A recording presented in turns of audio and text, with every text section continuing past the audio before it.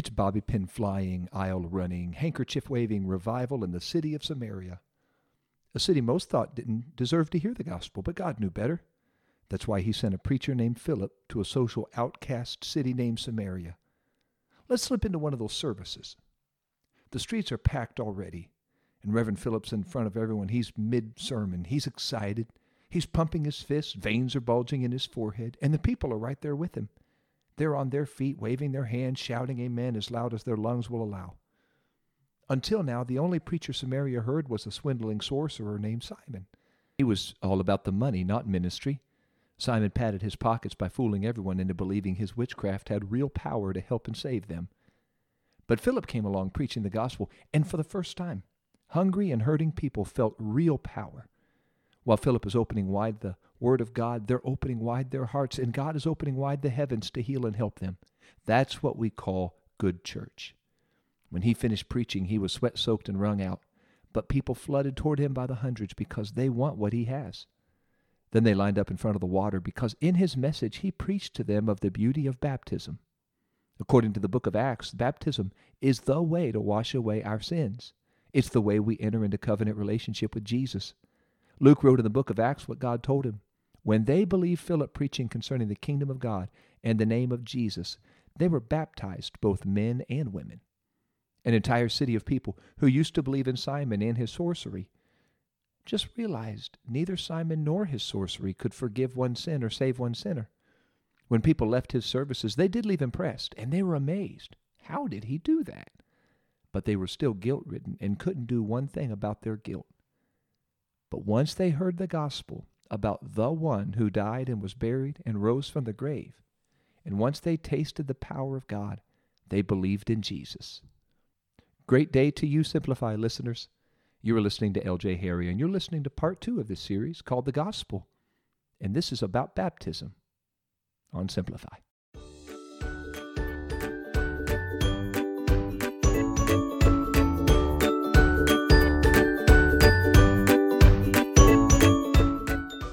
But it wasn't enough for them to just believe Jesus died, was buried, and rose from the grave. That just means they believe something happened in history. And it's not just enough for us. I don't find any story in the New Testament church when people believed, then stopped at believing, or even where they stopped at repentance. They took the next step toward Jesus when they stepped into the water to be baptized in Jesus' name. There were some in the New Testament church who had a real powerful relationship with God. But God had more for them, and he has more for us. If you have believed in Jesus, you're well on your way. If you've repented of your sins like you learned about last time, you're even farther on your way. But it's time to take the next step toward Jesus, to step in the water and be baptized in Jesus' name.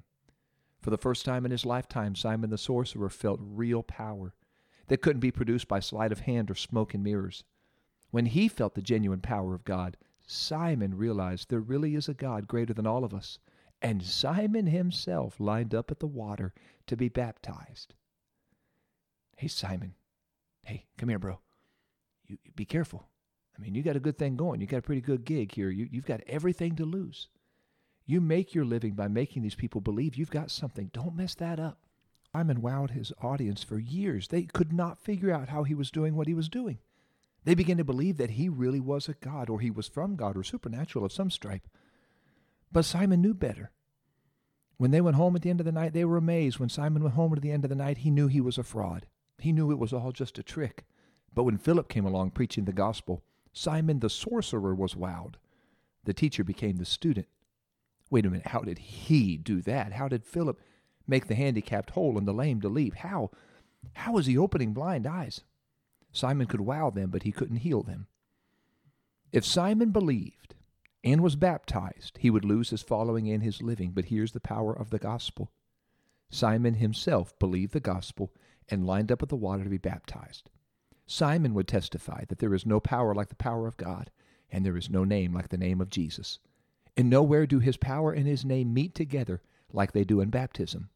That is where we invoke his name to invite his power to wash away our sins. If you're tired of walking around carrying the guilt of your past, it's time to step in the water. The name of Jesus will bring the power of Jesus to forgive your sins and give you a brand new beginning. As fast as they could line up, Philip and his crew were baptizing them in Jesus' name, and Jesus was forgiving them and washing their sins away. Peter and John saw the videos on Instagram and came over to see how goes the revival. And they found people still wet from the water, but beaming because they were forgiven. And as they prayed with these newly baptized believers, God filled them with a precious gift of His Holy Spirit. Samaria was en fuego. Life could not get any better for Pastor Philip. And then, without warning, God transferred Philip from the city to the boonies. God sent Philip to the desert. What is he doing here? Is he going to preach to tumbleweed the rest of his life?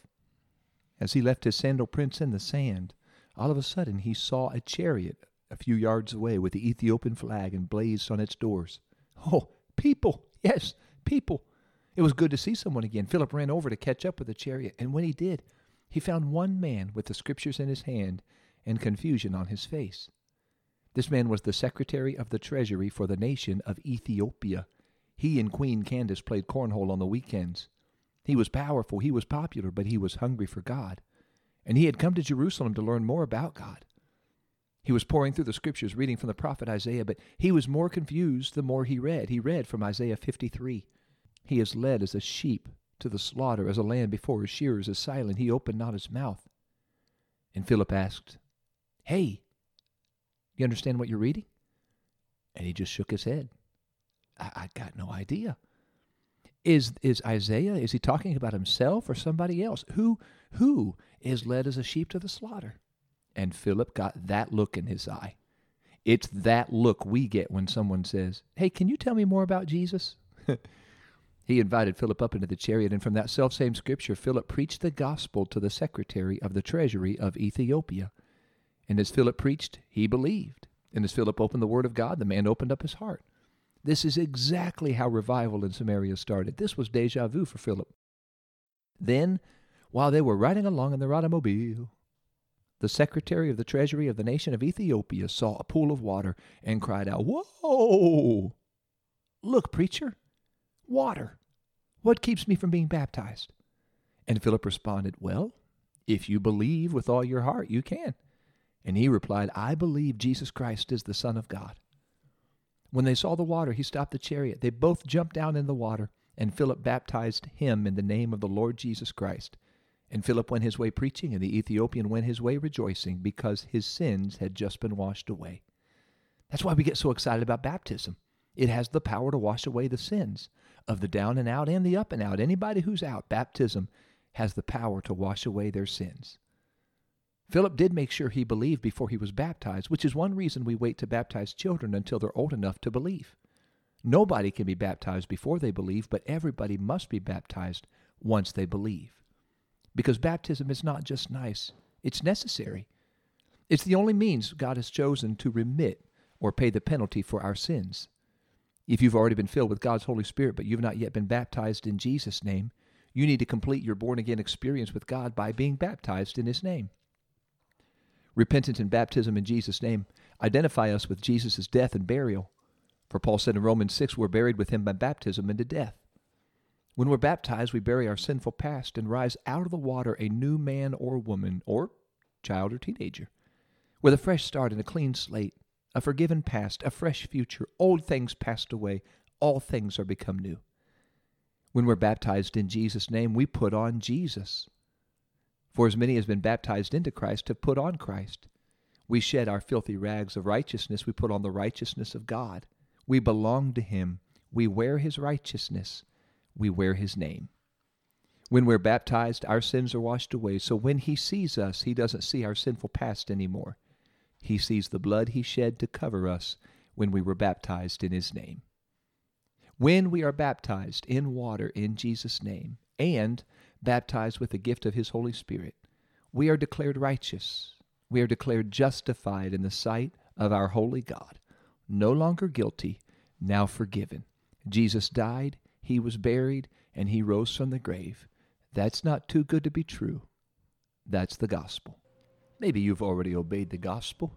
This would be a good time to just give thanks to God for His goodness in your life and for allowing you to hear the gospel, and to ask Him to use you to share His good news with others. Or maybe you've not obeyed the gospel, and perhaps you've already repented, as we learned last week. But maybe you need to take the next step in your relationship with Jesus and be baptized in water in His name. Well, this would be a good time to pray and ask the Lord to lead you in His Word and to a church family where you can be baptized in Jesus' name. Let's pray together. Jesus, I thank you for your Word. I thank you for the hope you have. I thank you, God, for the gospel, that you still wash away sin, that you still want to be in covenant relationship with us. I do pray you would lead everyone who has not yet been baptized to take that step in their relationship with you and be baptized in your precious name. I thank you for those who already have, and I pray, God, lead all of us to somebody who needs to hear this gospel, who needs to hear good news amidst bad news. I pray, Jesus, use us for your glory and to minister to others this glorious gospel. I praise you and thank you for it in Jesus' name. Amen. Thank you so much for tuning in to Simplify. If you are interested, or maybe you feel like God has been leading you to take this next step in your relationship with Him, have never been baptized but want to be, you can visit either Facebook and talk to me, and I can help you find a church, or you can go to upci.org. That stands for United Pentecostal Church International, and that is the website for the church of which I'm a part, who will be sure you are baptized in the name of Jesus Christ by immersion in water, just as everybody who was baptized since Jesus rose from the grave in the New Testament was baptized in His name. If you have any questions, feel free to reach out to me. Once again, you can find me on Facebook at lj.harry or Twitter and Instagram, LJANDREA. That's LJ and Andrea. And I'll be happy to help answer your questions and hopefully help you find a church nearby you. And next week, we'll complete this little mini-series about the gospel. And if you thought repentance and baptism was something, just wait until you're filled with the gift of God's Holy Spirit. That's how we respond to this beautiful truth that He rose from the grave, and we too rise to walk in a new life, all thanks to His Holy Spirit. Looking forward to talking about that with you next week, and always look forward to walking closer with Jesus as we walk through Simplify.